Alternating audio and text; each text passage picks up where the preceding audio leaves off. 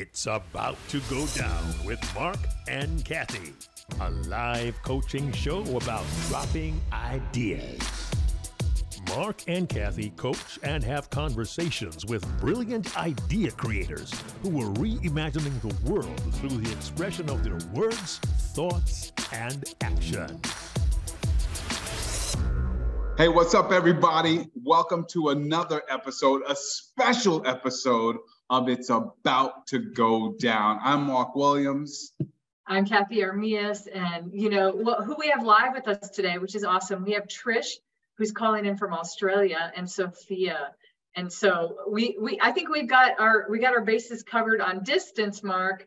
But what we're going to do today is go over everybody of season 6, right? We're going to go down the list and talk about what we talked about and recap. But we get a special, we're going to go deep with both Trish and Sophia today. It's going to be awesome. Did you say season 6? This is half dozen. This is half dozen right here. It is. It's awesome. A half a dozen. and Trish and Sophia are part of that special number 6. Thank you, Trish, and thank you, Sophia, for being a part of this. And thank you to all of the people who joined us for season 6. Even though you're not physically present with us now, we are so thankful for everything that you have brought to these idea conversations. For everybody who's watching, we're so appreciative of you joining us for these conversations that we've had with so many brilliant people. Can I warm up your head anymore, Sophia, Trish? Can I warm up your head anymore? You're absolutely amazing. And as we always do with our wrap-up shows, we're going to take you through a couple of people who have contributed to this season, and of course, take a pit stop to talk to Trish and Sophia. So, Cathey, if you remember, season 6, many months ago, started with an Olympic rugby player. Yep. Carlin Isles, who started with football and then started as an adopted child, who then got into sports, track and football, but eventually found his way to rugby. And he made it a goal to be the fastest rugby player on the planet. And he achieved that goal. Olympic athlete and all. And when he had a conversation with us, Cathey, he was talking about his story and his journey. And when we were done with the end of that conversation, we had this metaphor of the picture. And I remember he said this: you can either paint your picture or your picture will paint you. Ooh. Right? Yeah. Right? Yeah. And it just says so much about how we need to take accountability for the things that happen in our lives. Yes, he came from an adopted home. Yes, he came from a lot of struggle, but he would not have been the Olympic athlete. And by the way, an Olympic athlete who is taking college courses at the same time while he was in the Olympic. Like, how do you do both of those things? So I don't know. Ask Michael Phelps. I don't know if he's ever done that, or Simone Biles. I don't know if they've ever done that. But Carlin Isles did that, and it was so awesome to have that conversation about painting your picture, or your picture will paint you. I love that, Mark. That's awesome. What a great kind of summary from our season opener with Carlin. And I just couldn't believe I was talking to the fastest man in the world. And I was reading about that because I was like, what, really? Like, isn't Usain Bolt faster? But if you just take a little piece of Carlin, like because he's running a little bit different in rugby, he's actually faster in like the first 50 yards or something. So that's incredible. That's awesome. So we had, Mark, the second guest that we had on our show for season 6 was Leo Flowers. And if you remember, I have this funny story of how I met Leo, because I was just walking around Marina del Rey in California, and I was walking around and I was doing a gig for a client, and he was walking around, and we kind of ran into each other. And then I don't know why we started talking about books and things, but we both realized we both loved to read books. And then I told him why I was there, and he said, I have a podcast, and would you be on my podcast? And I'm like, but how? And he's like, I'm going to call. And he also had somebody he did the podcast with. he called his partner over. They came to my hotel and we did an episode in the hotel right then and there. So we became fast friends. And I love what Leo brought onto our show, Mark, because he was talking about how do you make yourself franchisable? Like, how do you make yourself franchisable? And I love this concept that we talked about, because really when we got into the nitty gritty and the details of it, there was a lot of things that we talked about. Like, how do you differentiate yourself from somebody else? But how do you make it so that you become a brand? How do you make it, like, especially in his world, being a comedian, how do you make yourself be something that could be, that people would look to, like, franchise? Like, how do you franchise a person? I mean, I remember you having that conversation, and I love that. One of the things that he said that you pulled out that I really loved is not everyone needs to be out front to lead too, because we got into this conversation about that. He's like, you always think it's like that you have to be out in the front to lead, and that's not necessarily the case, and that's not necessarily what makes somebody or something franchisable. So that was the thing I think that I loved from that episode. That was pretty awesome. Can I pause for a second and ask Sophia and Trish? Yeah. What do you think about that? You don't always have to be out in the lead, right? Or out in front to lead. What do you think about that? Can I go, Sophia? Well, I think there's a lot of different ways to lead, for sure. It's, from the perspective of a solopreneur or entrepreneur, and you're starting a company, you have that question of, like, how much of the brand am I? Which is, I think, part of the who's leading, what does leadership look like for this team? Who do I want to be in this role? And so, I've built a brand that's not my name or around me because I don't want it to be about me. And so, but there's plenty of other brands where it's really people follow the personality and that's the main focus. So I think it's like how much you are out front depends on what your goals are for yourself and the brand. Yeah, I'd agree that I think there are times when you can actually lead from within a group rather than be that visible leader out the front. There are other times when you probably may need to be that visible leader out the front. It really is a situational thing when it comes to leadership. So I think we often see people in organisations that don't have a formal title and they're not in a formal leadership position, but they're actually the person that everybody looks to. They're not leading from the front, they're actually leading from within. And they're really important people in an organisation if you're working with them as well, because if you want to implement change, then that's the person you've got to convince. When you convince that leader from within about the change, they bring everybody with them. And the change is so much easier to implement at that point in time. Love that. Love that as well. Love that. Yes. I love that. I think that they would have really enjoyed that conversation with Leo. Because he kind of had the same sentiment about something. Sophia bringing up, he talked specifically about that. He was like I'm a comedian. Like, people expect me to be the brand, or me to be the thing that's franchisable, and it's not always like that, as Sophia pointed out. Very cool. Thank you for those thoughts. Yeah. Nice. All right, Cathey, I think we have Red Ray next, right? Yeah, we have our third guest. You want to tell us about Red Ray? You're going to tell us about Red Ray. Oh, I mean, I can tell you about Red Ray if you want me to, but. Yeah, okay. Yeah. Live, right? Here's what I remember about Red Ray. Red Ray was the first person, or one of the first people that we've ever had a conversation with, who we then had the idea to do a bonus episode based on the conversation that we had after the actual episode. And he told us some stories. All I remember, and I don't remember all the details, but the story he told us about how he met Clavillis and Cole, CNC Music Factory, the producers behind CNC Music Factory, and the fact that he was on the Arsenio Hall show. Not once. Not once, right? But twice. Yeah, and Red Ray got, by the way, we definitely have to put this in the link and send it out again.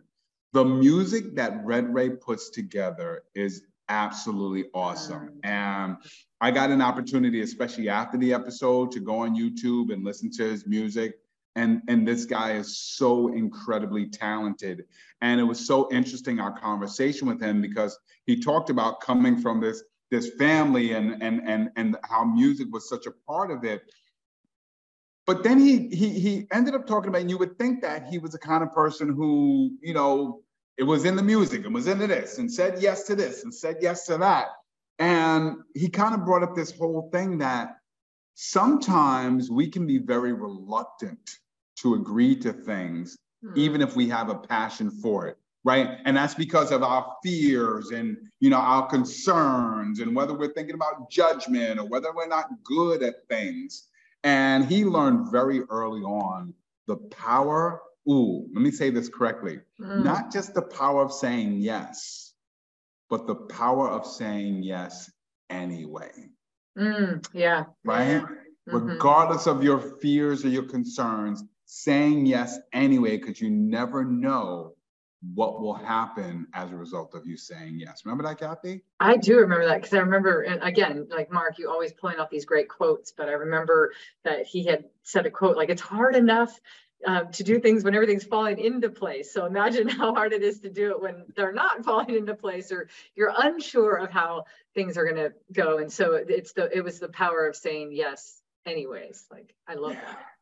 And there was this other phrase that he said that I love, that I think I'm going to be such a teacher and tell everybody, write this phrase down. All right, everybody, grab their pens. Right? Faith move. What is your faith move? Right? Because that's the whole idea of having faith in whatever it is that you're going to say to. So move yourself to follow your faith and to say yes anyway. So I love the phrase faith move. And, you know, I always say Cathey is the concept queen. So any kind of phrases like that just always really stand out to me. So really enjoyed having Redberry. Yes. Really enjoyed having that conversation with Redberry. Yeah, me too, Mark. So yeah, so Redberry was number 3, and number 4, we went to Scott Mason. And wow, I remember the first time I met Scott, I was like, this guy, he reminded me of the Energizer Bunny. Like, I was like, it wasn't like, it's just how much power and energy and focus he has when he's speaking and talking. And so we just had, like, I felt like it was a really power-packed conversation and talking to him. And he gets really deep on his concepts. You know, he has this concept of, like, you know, bringing in, you know, mythology to what he's talking about. And I remember some of the conversation, which was really fun, and I think he really clung on to it, was that, like, you know, we might need to broaden it for the audience a little bit in case they're not following along or tracking along with something that he's as geeky about. So give them kind of an entry point, you know.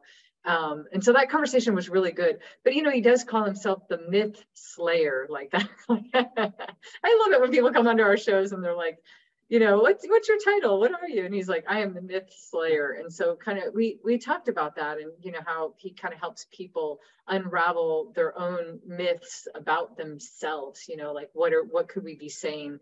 What are the myths that we're saying about ourselves? And going back to quotes, because I love this. You always pull out these great quotes, Mark. I give you all credit for these. You always hear that thing that somebody says, you know. And, you know, one of the things that Scott said that I thought was pretty cool was, how can you see the light when you've forgotten what it looks like? How can you see the light when you've forgotten what it looks like? That's a great one. And so he gave us 5. This is a great one, y'all. Anybody watching, he ran through 5 toxic myths that most people have about themselves. And so it was pretty cool. It was. So I can't tell you what those are. You have to go watch the episode. That's where it's at. Like, yeah. And when you watch the episode, there's a question that came up towards the end. And Cathey, this is why you and I love this whole coaching process, because sometimes, Trish and Sophia, you'll probably remember this. Sometimes there's just a word that you say or a phrase that you say, and you may not think much of it, but it keeps popping up. And for Scott, the word that kept coming up was magnetize. Mm-hmm. And he had not really, it was just a part of his vernacular. He didn't really put any particular emphasis on it beforehand. But then as we were talking about it, it turned into not just only a word, but the main word in the question, which was, what are you magnetizing in your life? Yeah. And that was powerful because he said, life is not attracted to you because you attract life. Oh, so you pulled out another one, Mark. Told you I did my homework, Cathey. I did my homework. Wow, that was great. I remember that. That was awesome. All right, I'm gonna put Trish and Sophia back on the hot plate and the hot seat. Okay, hot seat. What are you magnetizing in your life? What are you attracting to your life that is good right now? I love that. Such a great question. I think for me, it's enthusiasm in other people. So I'm very passionate and enthusiastic about what I do, and that is attracting others that feel the same way in my field. And so starting to really continue to build that coalition of people passionate about communicating in process safety. Love that. Yeah, I would say something similar. I feel like I'm attracting a lot of great energy, people with really great energy. And so, yes, passion and enthusiasm, but also there's something about it dedicated or committed, or like they're on a mission, on the same mission. So like, I feel like I'm attracting my tribe or more of my tribe. Love it.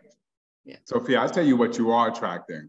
Yeah. You're attracting words like dedicated and committed. And here's why I know you're attracted to these words, because I got to tell you, since we had our conversation, I have turned certain good things that I thought I was doing into good things that I was doing more often, right? You have helped me to transform good things into good habits. So, Sophia, tell us, because Trish might have seen the episode or not, I don't know, but tell us about what you were talking to us about and what have you been doing with your ideas since we last had a conversation?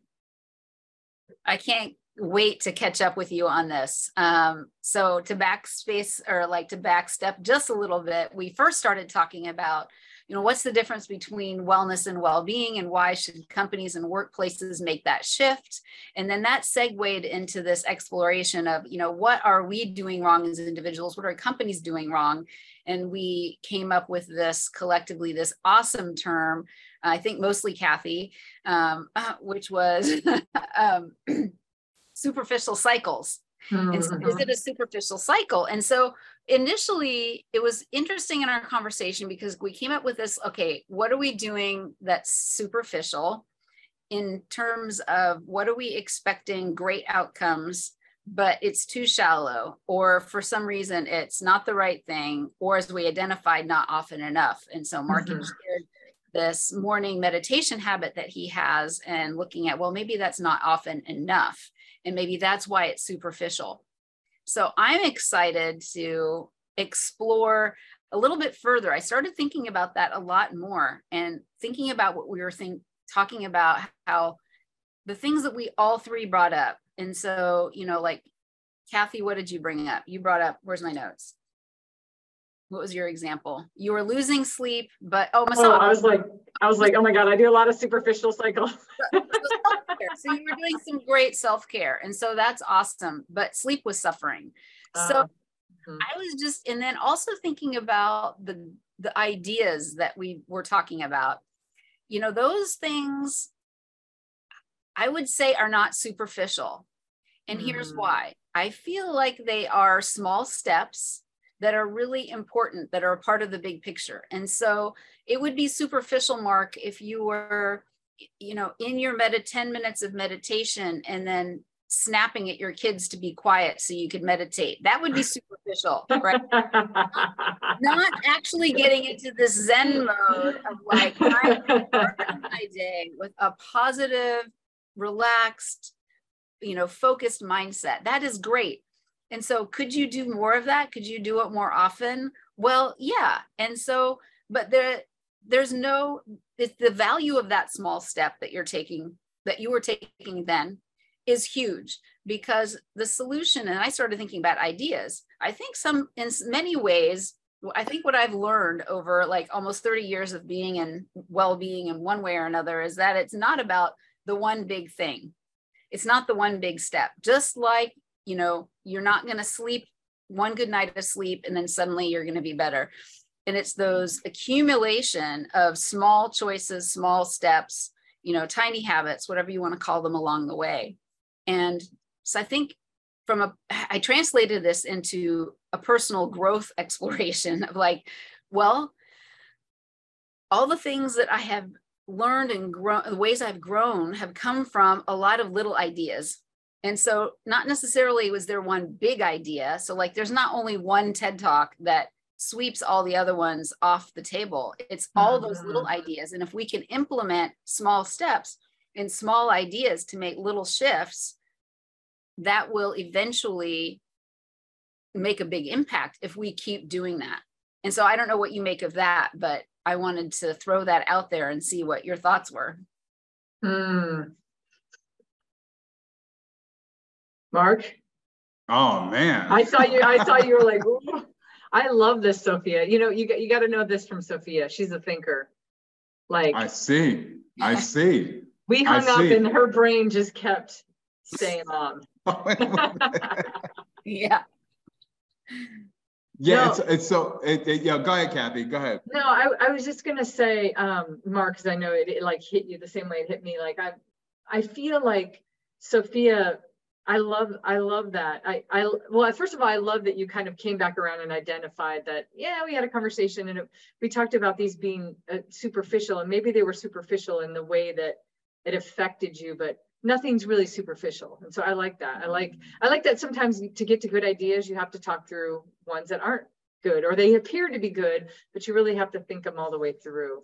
You don't want to end up being like the Chevy Novo, right? That in another country means the no-go car, right? Because you didn't think it all the way through. You thought that's a really cool word, and in another language, it means something different.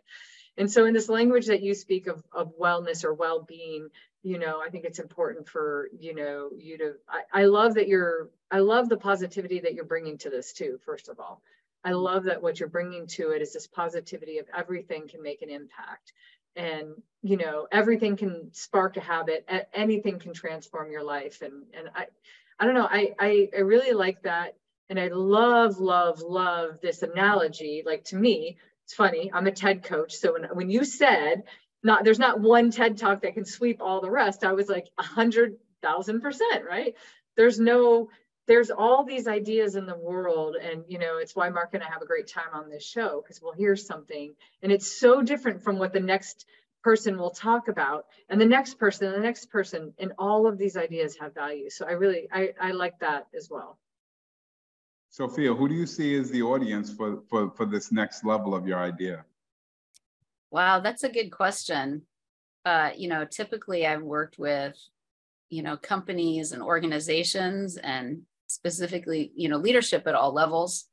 Yeah, I don't know. I just think that anybody who wants to improve their lives or who's working on themselves to grow and become better or accomplish something that matters to them, I think this concept has value to all of those people.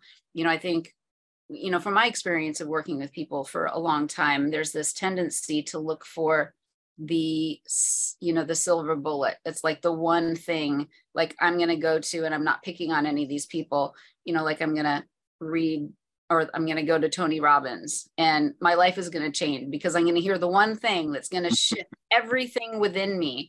But I'm a product of my past, my current thinking, behaviors, my experiences.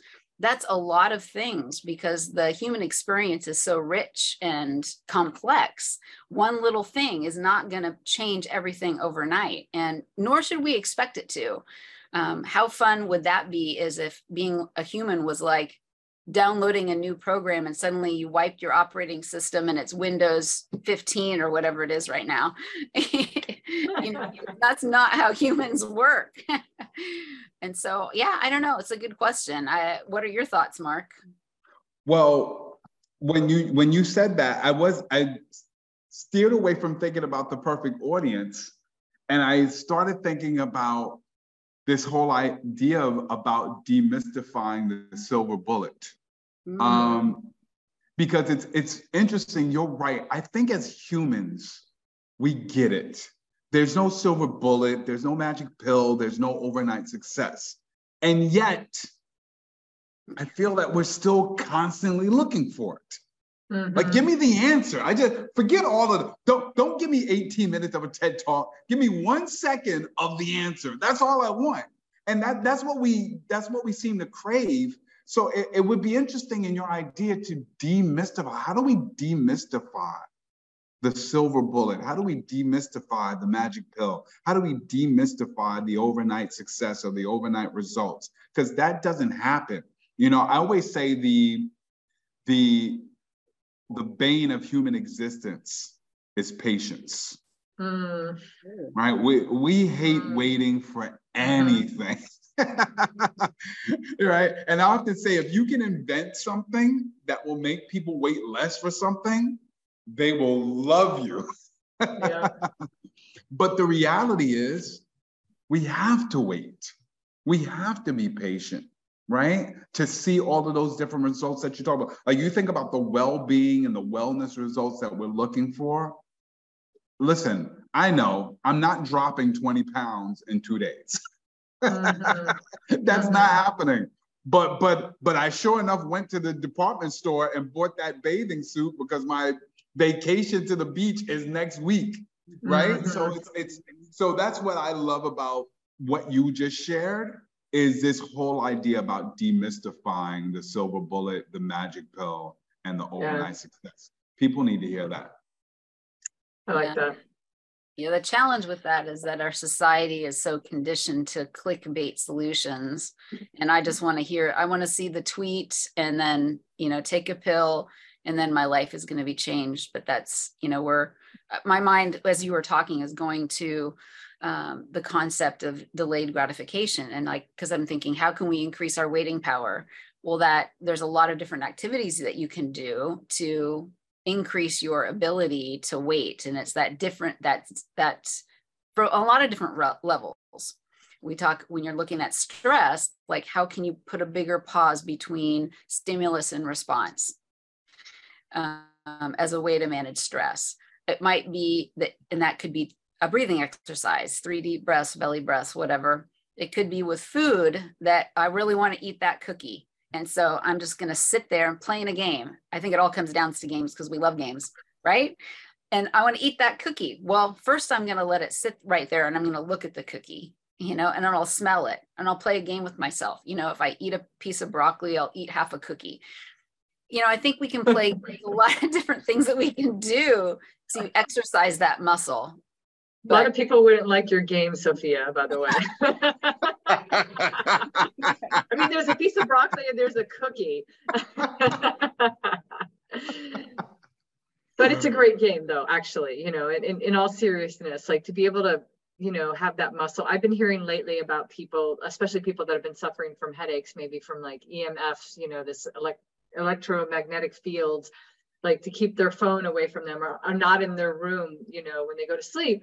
And then in the morning, just trying to like wait 1 hour before they ever touch their phone, which seems like 100,000 years. And yet it's the thing that we all suffer with the most, is like, you know, being connected to screens and, you know, always charging batteries and whatnot. So it's a valuable, I think it's a really good, valuable lesson for so many other things to just practice one discipline like that. By the way, I love the phrase increasing your waiting power. Yeah, that is really good. Right? And the fact that you've empowered the process of waiting, which is what we don't necessarily have the power to do. So I hope you wrote that phrase down. That was a really good one. No, it's really awesome. Sophia, I thank you for, you know, what a great comprehensive, like, come back around to what you've been thinking about since we last talked. That's really good. And I love that about you. I love that that's even what you did with your company. It's why you changed the name of your company. Like you're always in this process of betterment. And I love that about you. And your clients reap the benefit of that in high measures. No pun intended on True Measure, by the way. Hey, I did also want to check in. How's the broccoli challenge going? Yeah, the broccoli challenge. Mark, how's it going? All right. The broccoli challenge is not going so. Not going great. But I want to thank you for calling me out on it. Because that's what we need sometimes, right? I always say that my youngest son is the broccoli champion in the house. You know, when we decide we want to go out for Chinese food, he doesn't get chicken and broccoli, he just gets broccoli, right? So I've dipped a little bit of broccoli in some of the meals, but I haven't done enough. I haven't measured up. So thank you for re-challenging me, and we will check in again on my broccoli challenge. Sounds good. I can't wait to hear how it goes. Yeah, me too. The shame. Oh, the broccoli shame. So here's the thing. That's the thing with superficial cycles. There's no room for shame. There's no room for shame in any of this, because any learning, every opportunity is an opportunity to learn. Like, there's no such thing as a mistake. It's an opportunity to learn. And we don't learn unless we reflect on mistakes. And so there could be a darn good reason, like you haven't been eating broccoli. There's other things. There's so many things going on in our life. There's like and we already make ourselves so wrong as it is. We don't need to beat up on ourselves anymore. It's like, hey, oh yeah, I remember that was a great idea. I remember that maybe in a few weeks, and I'll be thinking about broccoli out of the blue, and maybe I'll decide to have chicken and broccoli for that meal. And that one little thought, that one little shift, that one little moment is the only impact necessary from that original conversation. Maybe. Well, Mark, it's because you're eating so much cauliflower that you have no room for broccoli in your life. I mean, clearly. You got me. Right? I got you. Oh, Sophia, thank you. So, I'm going to move on to our next guest, because we got to get to Trish. I'm excited to hear where Trish landed. Sophia, what a great update. Thank you. Our guest who is guest number 6 in the sixth season, the 6th episode, was Jeff Davis. Now, Jeff Davis, I think somebody at one point had called him the Muhammad Ali of mental health. Isn't that right, Mark? Yes. And, when I first met Jeff, what a kind-hearted soul. One of the things that I loved from him is, like, when he started telling us about his story, of, thinking about ending his life and all the mental, health challenges that he was going through, and maybe how ashamed he might have been to share his story, and not wanting to share his story, not having that personality of like, yeah, I want to just go out and share this story with everybody, but then really understanding the only way to make a change in somebody else's life, or to maybe help somebody that might be in that same place, is to share your story. And so we had a great conversation with Jeff Davis on the power of sharing your story. And now look at him. I mean, he's so successful at sharing his story. I mean, TED Talk and book, and I always think, Mark, I don't know about you, but when we have conversations with people, one of the things that I think is, many times when people are on our show, I'm like, oh my God, I love that you're out there doing that work. I personally wouldn't have time to do all the work that everybody that we talk to is doing. I mean, Sophia is doing great work. Trish is doing great work. Jeff is clearly doing great work in the world, right? And I'm so grateful to have people out there that are willing to step out of their comfort zone and to share a story like that. But his whole message was to inspire us to share our own story. And Mark, you have a special connection to him because you met him. So tell us a little bit about that. I met Jeff in 2014. We were both in Toastmasters International. We had both advanced to the semifinals of the World Championship of Public Speaking, which for the first time ever was being held outside of the United States in Kuala Lumpur, Malaysia. So Jeff and I both went out to Kuala Lumpur, Malaysia, and competed in the semifinals. That was when I learned, Jeff, in a foreign space was the first person I've ever known to travel that far with only a backpack and a suit and slept on someone's couch. I gotta tell you, hands down to Jeff, there's no way I could have gone all the way to Kuala Lumpur, Malaysia, and slept on somebody's couch. There's no way I would have done it. But he's absolutely amazing. You're right. And from that moment, and after that trip to Malaysia, just seeing Jeff balloon as a professional speaker and to build his business and to come back and have that conversation with us. And Sophia, you mentioned games earlier, so I just want to transition and give this nod to Cathey, because she is the game master as well. That during that conversation with Jeff, we also came up with, or Cathey came up with, the empathy exercise, right? Because a big part of Jeff's story is, not only speaking to people who may have struggles with their own mental health, but having conversations with people who might not realize that something they said could possibly trigger somebody else. And so teaching people how to be more thoughtful about how they respond to people so that we can all not only have more empathy, but to look out for each other. So yeah, no, that was a great conversation with Jeff. So Jeff is on the other side of the planet, much further than Cathey is, because we all know Cathey's on the other side of the planet. And Trish, you are definitely on the other side of the planet. But we're glad to have these international conversations, which brings me to this, Cathey. Mm-hmm. Our other international conversation started in the States, went overseas. We had about 15 different conversations with Savas. Yes, we did. About the show. We had 15 million different intro calls because something was going wrong with electricity. And then we finally sit down for the episode. And Cathey is not at home, but she's at home, but there's all kinds of storms and the lights go out and the electricity goes out. And we're like, Cathey, are you even safe here? And we ended up just having this whole conversation and rescheduling. Savas is actually one of our first part 1 and part 2 episodes because the conversation was really great. And what I loved about the conversation was it was an idea about ideas and how ideas even move forward. He's in the industry of film and documentaries, so he really knows the story and the life behind ideas. And one of the things that I really enjoyed that he said was that sometimes an idea just needs a subtle shift.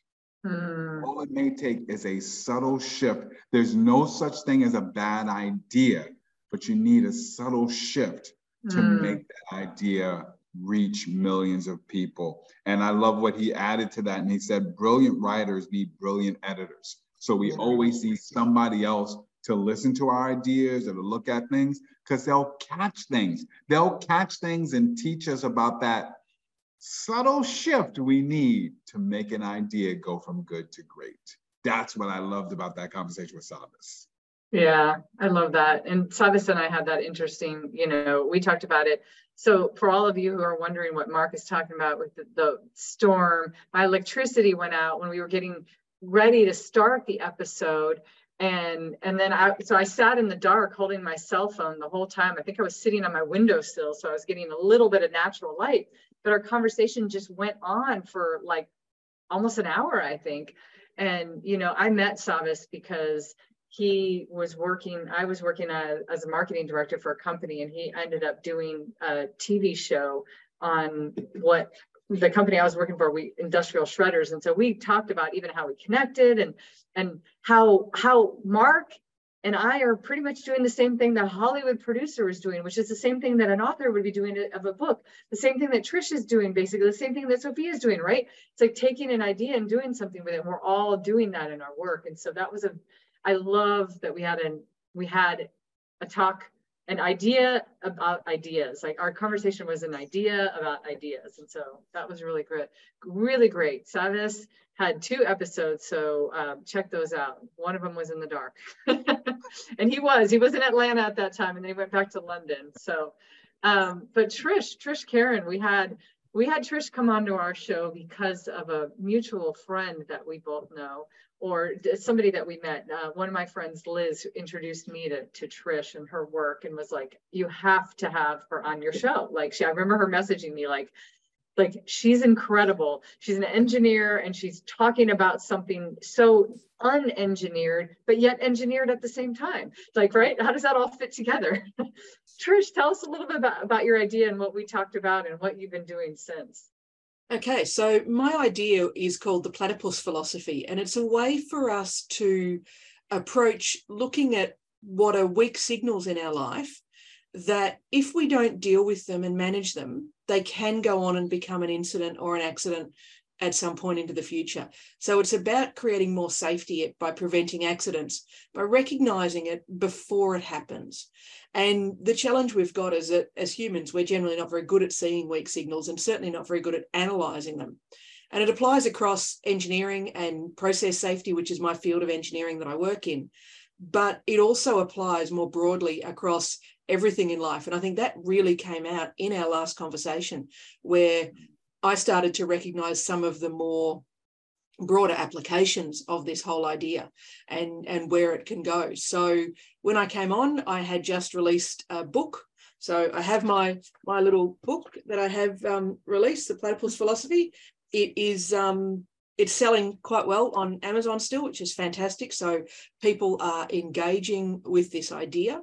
And since our conversation as well, I actually had a chance to speak publicly about the platypus philosophy and do some public presentations on it. And I think I've done around 8 presentations on it by now. So it's all of a sudden it's one that's become really, really popular. And it really has grown a life of its own. Our little platypus, and I do have my little platypus that I take everywhere with me as well. The platypus has grown a life of his own. And he even has his own passport now because he travels so much. And he appears all over the world and pops up where you least expect him. And so that's fantastic as well. And I've now got people that are so invested in the platypus and where the platypus is and what the platypus is doing that it is really starting to create this interesting traction. Trish, I love that. It's so funny how you can have this great thing and like everybody's like, but we want to know where the platypus went. It's just that actually kind of shows you, maybe goes back to what we were talking about with Sophia, with some of our like attention spans. And hey, you know what? Whatever the hook is to get people to be interested. I would love for you to tell everybody right now, because I remember when we talked about the weak signal. Could you talk about that a little bit more? I thought that was a pretty cool concept. Yeah, so a weak signal is what's seemingly unconnected data. It's just noise in the background most of the time. And often we just don't even see what they are. They just sort of appear and then they quickly disappear again. We don't really pay any attention to them. So it might be an alarm going off in a workplace. It might be in your car. It might be the check engine light that pops up and then it goes off and you think, oh, well, I don't need to worry about it because it's gone off now. But actually, was it telling you something really important at the time? So it's around recognizing and understanding what some of these little ideas are. They're that unusual thing that happens that at the time you might actually think, oh, that was a bit strange. Or at the time, you might even not actually even consciously recognize that it happened. But if we sit back and reflect and just, at the end of each day think, so what strange thing happened today? What unusual thing occurred? We might actually be able to bring that to the forefront of our mind and think, oh, that actually was unusual. I need to understand whether I've seen a duck or a platypus. So I might have, the weak signal that I glimpsed might have just been the bill of the platypus. And so you might think it's a duck because it's a duck bill. You might think, okay, that's a duck. I don't need to worry about the duck because the duck won't hurt me. But if it is a platypus can hurt you. So you need to actually go through the process of sorting the data and looking at it in a different framework to see if you indeed have a platypus. And if you do, you need to manage it, because if you don't manage it today, it'll hurt you tomorrow. Wow. I love how tightly you compacted that into too as well, Trish. Like I can definitely tell you've been speaking on it for sure.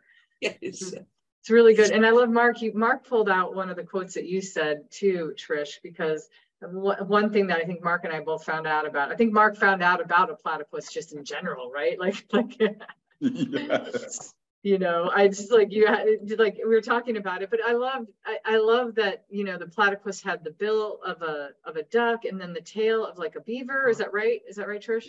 Yeah. And you said, and the quote that you said is like the platypus is proof that the unlikely can happen. Because at first people didn't even believe that the platypus was a real, like Mark, he didn't believe it. So, you know. Yeah, I thought it was just a funny word that my friend used to use to describe himself as a DJ. DJ Platypus? Yeah, Platypus.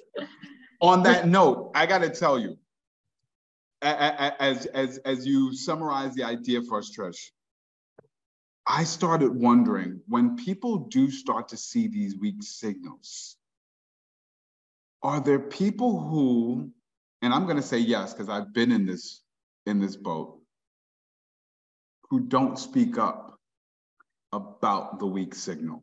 So my quick story is, many years ago, way before my good friend called himself DJ Platypus, we were in a car, he was driving, he was the one with the driving experience, but we were driving somewhere late. And I knew he was tired because I saw him nodding off. Weak signal. But now we're in the car and I see him dozing off some more. Weak signal, but I don't say anything. And now he's on cruise control because he believed in cruise control. And can I tell you that I think I almost was not here with all of you today because I saw the weak signal and said nothing. As I saw the car we were in come about this close to the car in front of us. And somehow he woke up and slowed down the car. But I saw the weak signal and I didn't say anything. And not saying anything about the weak signal could have cost me my life. So I'm wondering, next chapter of the platypus philosophy, how do you address people who see the weak signal but don't say anything about the weak signal? Yeah. So that's a really common thing that happens, particularly in workplaces around safety. So people will see something that they think is a weak signal or that is absolutely beyond even the weak signal. And we're now into, this is an incident that is about to happen. And they don't speak up about it. They don't raise their voice and say, hey, there's a problem here, we need to do something. And I think one of the issues, there's a couple of issues here. One is that generally we don't reward people for being curious because it just makes more work for us. So we need to reward people to be curious in life. People asking questions is a good thing. We should not be scared of being challenged and having questions asked of us, but so often we are, because we take it as a personal attack. We take it as someone, you know, critiquing what I'm doing, but questions help us improve things. And the second part of it is that to be able to encourage that curiosity, people need to be safe to be able to speak up. And so that's where the movement around psychological safety in the workplace is all about. You know, how do I actually create an environment where people can speak up without any fear of retribution for what they speak up with? Now, that does not give people free license to be horrible and to be mean. Right. But what it does is give people a safe place to say, I think there's something wrong here. I'm not sure. So can we look at it again? And, you know, I often talk to people about particularly younger engineers, you know, how do they challenge an older, more experienced engineer in the field? How do they actually ask a question without it seeming to be offensive and a young know-it-all just trying to show up the more experienced person? And so I talk to them about, you know, one of my favorite ways of suggesting that something might be wrong is actually just asking someone to explain it to me again because I don't quite understand. Can you just take me through this so I understand? So you're taking the pressure off the person. It's not about you don't know what you're doing. It's I'm not sure what's going on here. Can you help me understand? Usually people will then come to the realization that what they're doing is wrong when they have to explain it to someone else. Because as you know, you can't teach something until you know it. Mm-hmm. So get them to the point of understanding and making their own realization first. And then it can be actually quite fascinating to watch where you see them change their argument mid-argument. I've seen that happen quite a few times. And they argue that they never said their first thing. And you go, oh, okay, that's fine. Because it's not about egos. It's about outcome. Yeah. Ooh, I like that. I know, Mark. I know, right? It's not about egos. It's about outcome. There goes the pen. I love that. Oh, Trish, that's awesome. And the platypuses, people, as I said, have become really invested in it. So someone that I consulted on with the book who got feedback, because as you said, you know, everybody needs an editor to look at it and challenge the ideas. Mm-hmm. So she actually also is very into art, and she made me this little platypus escaping out of a box with a weak signal and a warning sign and asking questions and being curious. So, you know, to commemorate the idea and the book. And so, you know, a lot of people are getting engaged in it. I was walking down a corridor at a conference and someone came up to me and went, "You're the platypus woman." And I just went, yes, my message has got through. Yes, you remember the platypus. That's what it's about. You're going to think about that weird Australian lady that talked about platypuses. And at that moment, you're then going to think, oh, what is the weird thing here? What's that weak signal I need to look for? Love it. Anytime you can be known as something, Trish, it's really good. Yes. Awesome. Trish, thank you so much. And thank you for entertaining how you've taken what has now become multiple talks into a series. Awesome. And I love the quote. I got to say it again. It's not about egos. It's about outcomes. I love that. I love that. Even a summary about conversations produces more ideas. Love it. Well, Cathey, we had 2 more people to wrap up season 6.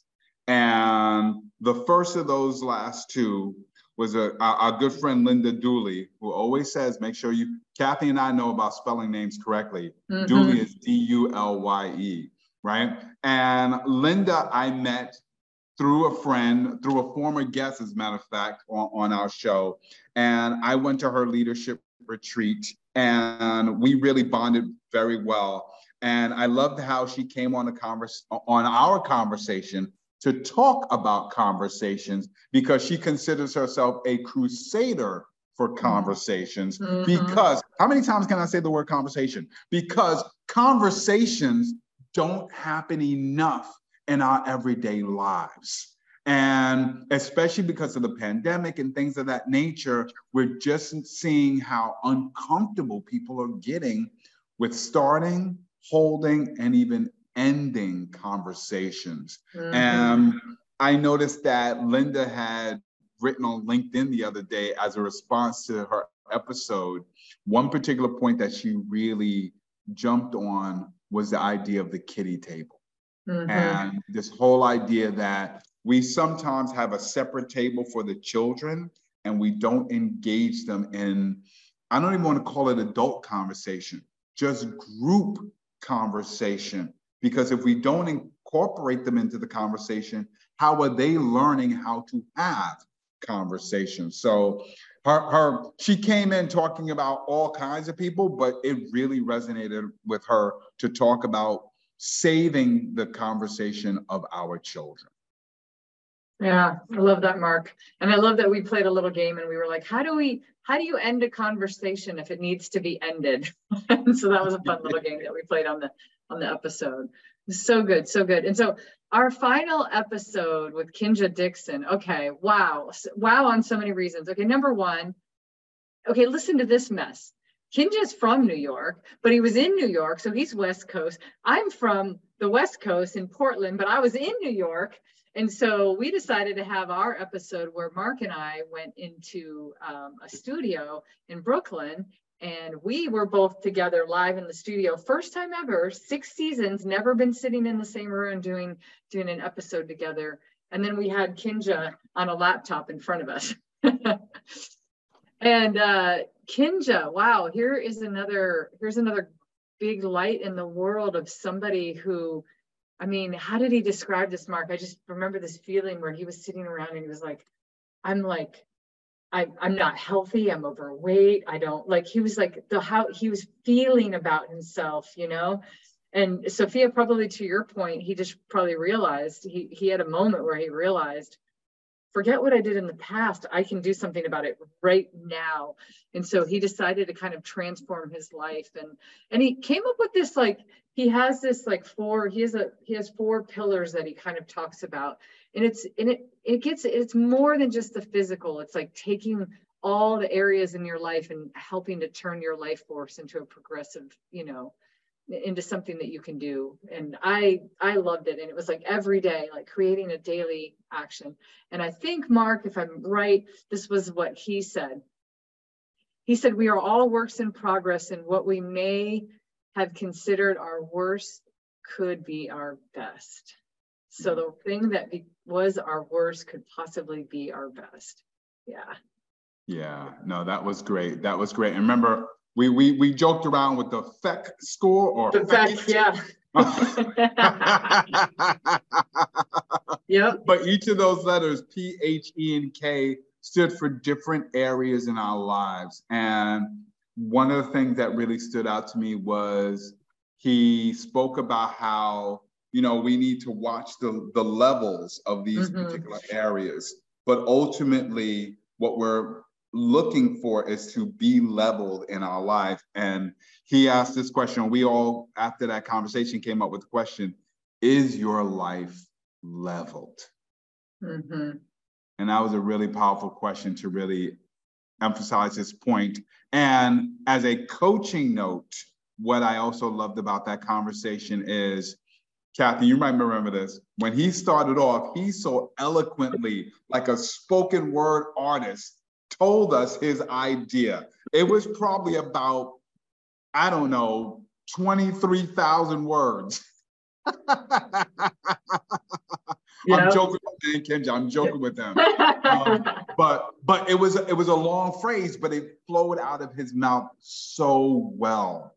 And by the time we finished the conversation, we were able to take that very long statement of an idea and chisel it down to something that would get people to open up his book and read more. Because he also has a book. We got authors here. So he also has a book here. And we just want more people to read his ideas. So that was Kinja, that was Linda, that's Trish, that's Sophia, that was Savas, that was Jeff, that was Scott, that was Redway, that was Carlin, and that was Leo, all in a half dozen of joy with my sister, Cathey Armias, who I always say during this pandemic, there were a lot of tough things that came out of the pandemic, but one of the best things that came out of the pandemic was my good sister calling me and say, I have an idea, and me saying, I'm all in.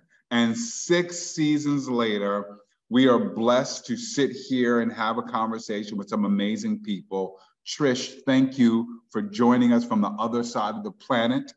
Sophia, thank you for joining us and challenging me to that broccoli. I'm going to be on it. I'm going to be on it. Trish, go ahead. You got something to say? No, just going to thank you for the opportunity. It's been great to have a conversation, and I got so much value out of it. So thank you for taking your time and sharing it with me.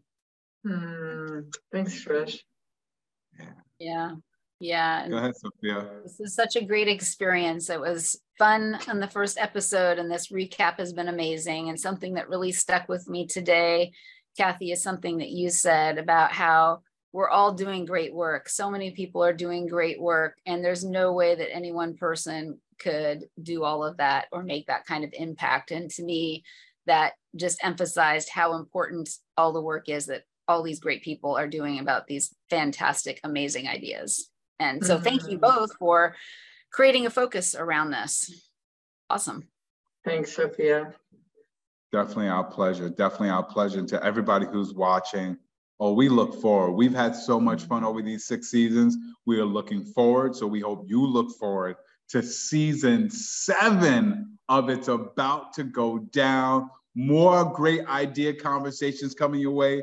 More amazing people with amazing ideas coming your way. We could do this forever and ever and ever. We're definitely going to be doing it for a long time. Cathey, you know I got all the love for you in the world.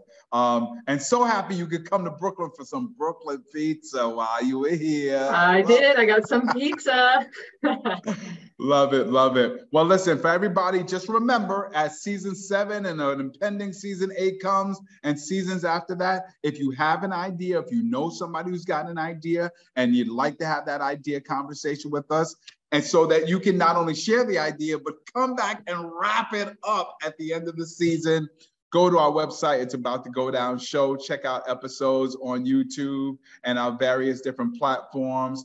All the time, every time. It's been an absolute joy. And we hope you join us next time on It's About to Go Down.